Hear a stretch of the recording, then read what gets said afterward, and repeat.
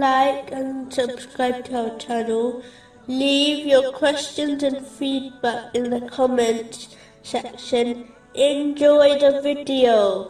Continuing from the last podcast, which was discussing chapter 28, verse 83. That home of the hereafter we assign to those who do not desire exaltedness upon the earth or corruption.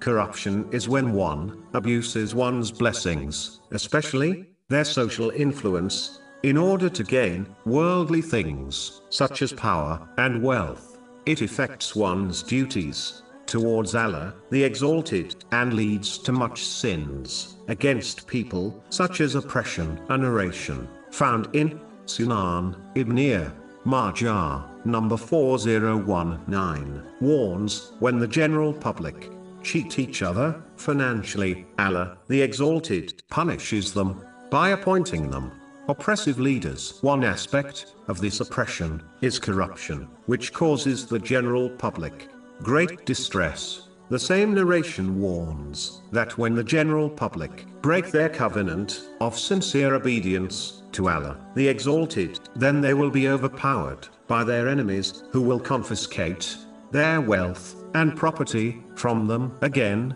this is an aspect of corruption, where people of influence, such as government officials, freely take the belongings of others, without any fear of the consequences. When the general public becomes corrupt, then their leaders and other people in influential social positions are inspired to act in the same way, believing that this behavior is accepted by the general public. This leads to corruption on a national level. But if the general public obeyed Allah, the Exalted, and avoided mistreating others through corruption, then their leaders and those in an influential social position would not dare act in a corrupt way, full well knowing the general public would not stand for it. And according to the narration discussed earlier, if the general public remain obedient to Allah, the Exalted, He would protect them from corrupt officials by appointing people into influential positions who are just